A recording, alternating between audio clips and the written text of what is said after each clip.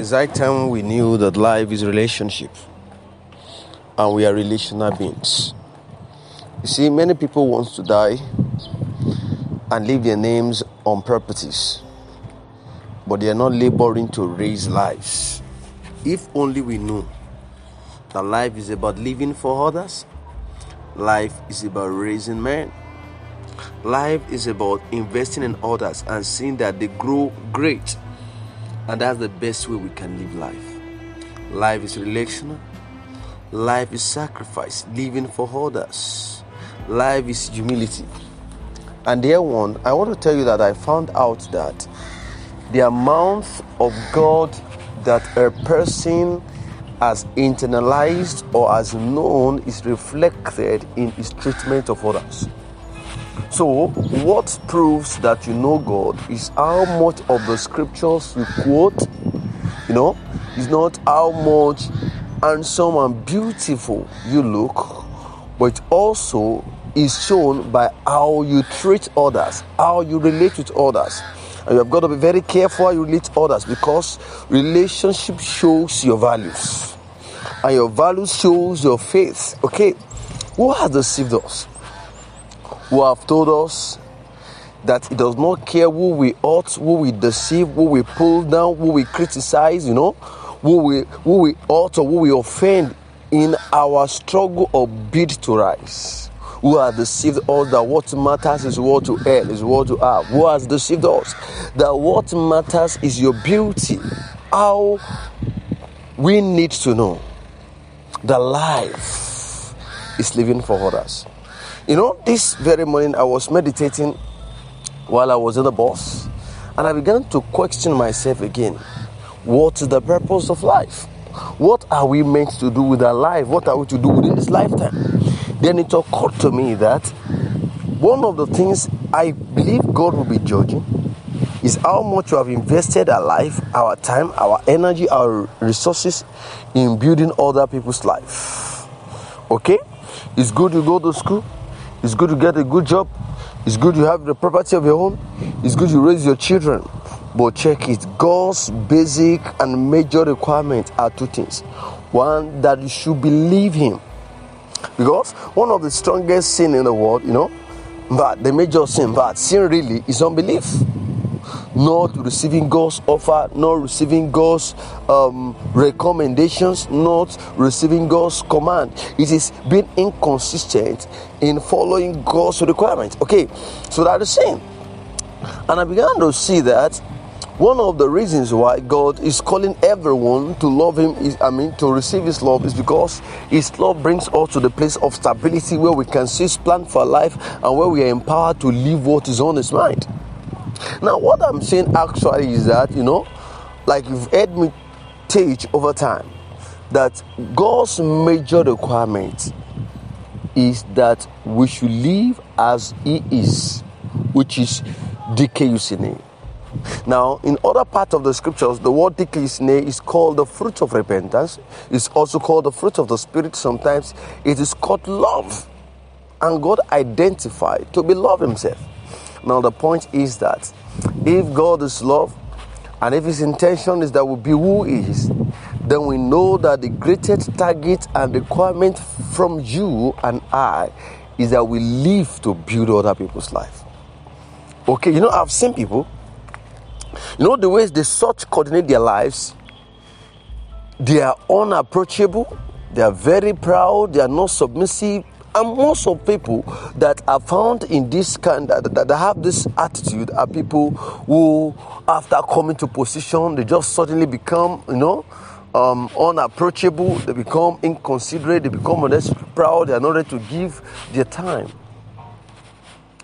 But how they ought to know that the reason for their lifting, the reason for their position, being brought into position so that they can help other people find their essence. And what actually made me to think along this line, I have very wide meditation this morning, of course, but what is actually making me to have this thought this morning is the fact that I've seen young people in a place of position and they are not ready to give you their time, if you are not better off than them. Or still, if they are ready to give you their time, they are also ready to boss over you, to push you around, and to intimidate you. But I met a young man who was in the post other people will envy, but yet is a man of the people. Let me tell you this. If you are not a person of the people, a person that people wants to meet for solution or wants to seek his presence for counsel, for direction, for lifting, or for assistance, you are a failure. I don't care what your position is. Hallelujah. Okay, now let me quickly do this also. Then as we find some better time, we would try to elaborate it.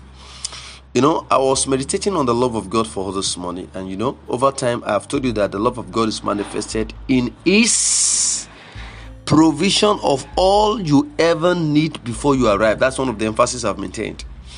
And I often make reference to the picture we saw in Genesis, how that Adam, which is a model or a representation of mankind, was created the sixth day because God wanting to give him convenience and wanting to make available all that he needs so that he won't struggle through life. And I said that is love. And then I also spoke about grace from that scripture where I told you that although man happens to be the last creature, in fact, of all the animals that lives on the land, man was the one that was last created because, of course, animals on the land and, of course, mankind were created the sixth day.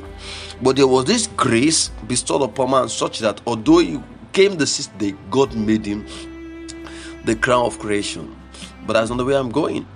But today I want to speak about the love of God in two respects and using the scripture in Revelation chapter 12. I've been going through that scripture over and over. Then I began to understand the love of God once again. That the love of God includes his defense for me, in that he fought his way through in ensuring that I receive salvation, which I'm able to state that more clearly.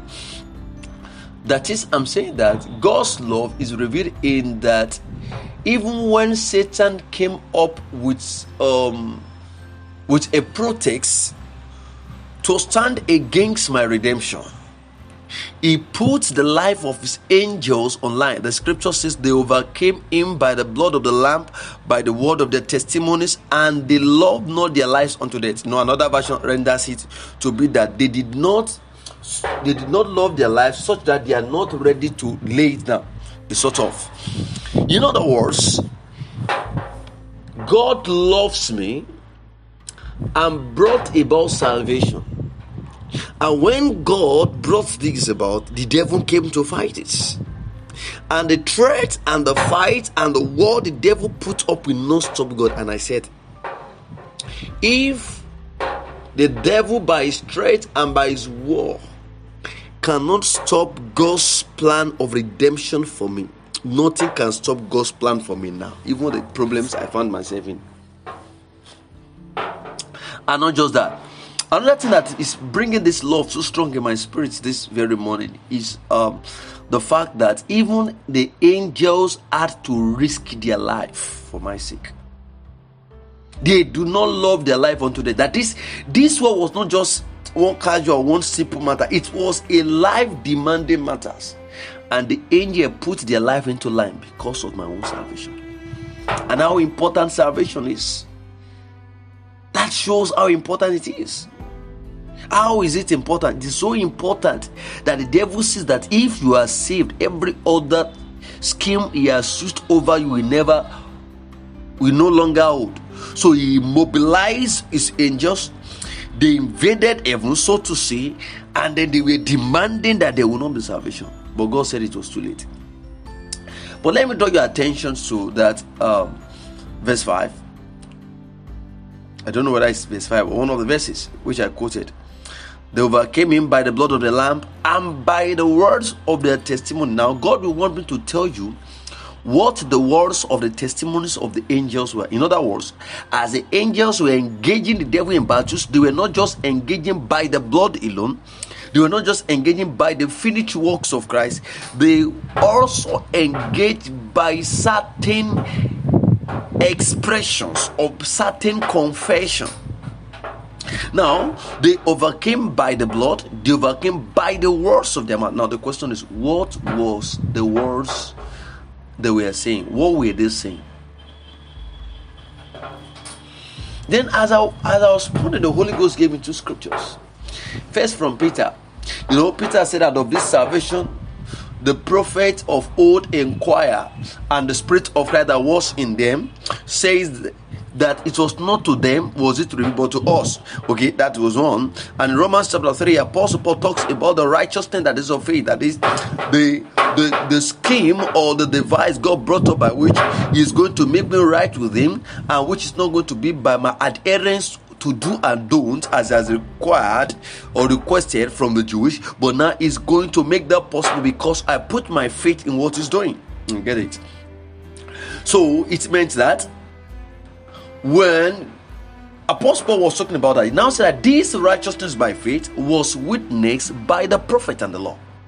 So when the angels, were battling the devil by the blood of Jesus and by the testimonies of their mouth, what they were actually telling the devil is that there is a just ground. There is I wish I have enough word. There is a ground. That's what I want to pick. There is a basis. There's a ground. There's a justified reasons why God should save men. Why? They remembered and they told, or reminded rather, I want to say reminded Lucifer. Said, Lucifer, do not forget that day when you deceived Eve. God told you blank out.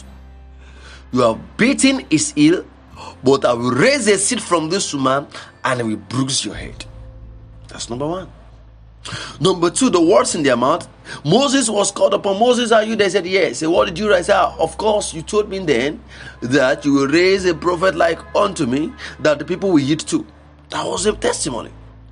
So what they were saying is to look for the scriptures and to begin to tell the devil where God had left evidences and left prophecies as to that is going to redeem mankind. That was testimony in their mouths. So God called Isaiah. Isaiah, are you a witness? I said, oh, I am a witness. He said, you told me a virgin shall conceive and you shall call his name Jesus, and he shall save the people from their sin. Hallelujah. So what I'm saying is that they overcome by the scriptures, by the knowledge of what God had revealed. Now let me tell you this.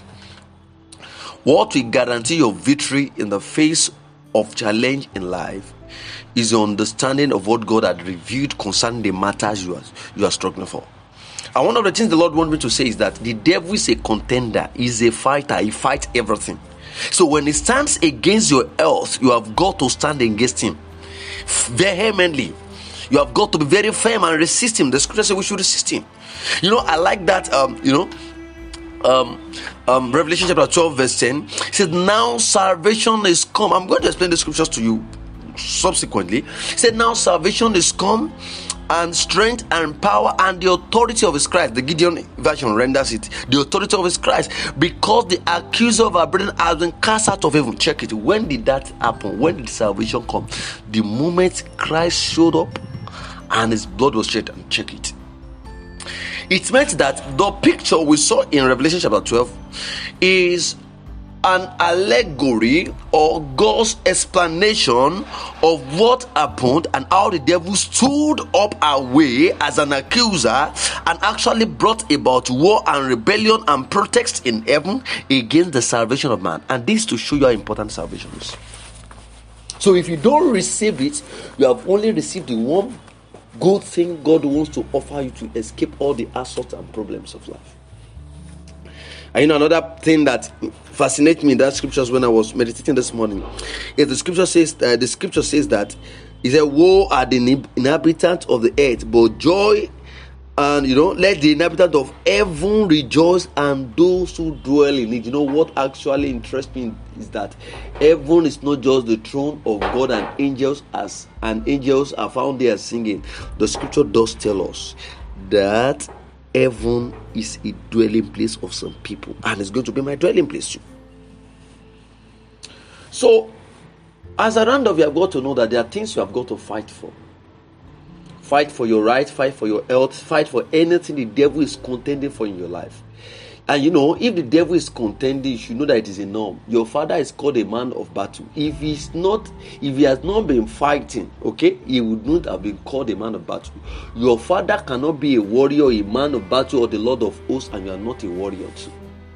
So anytime the devil shows up in any area of your life, you have got to stand up, being firm, being consistent, being bold, to take your ground and take your right. Mark that very clearly. And then 2 is that you have got to know that you are not fighting for survival.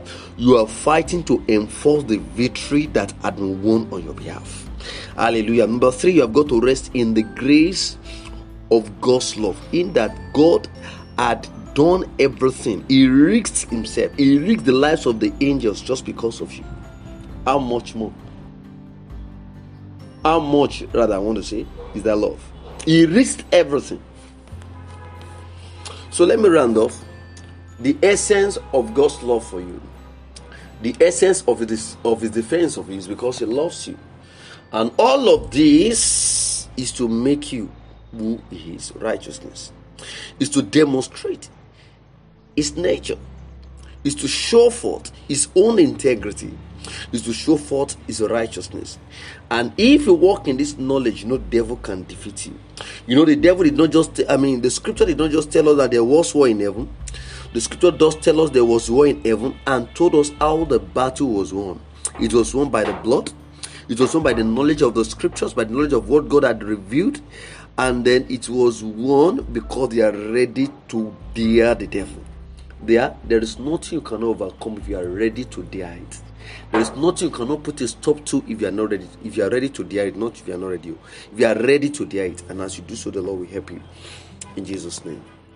All right, thank you. God bless you.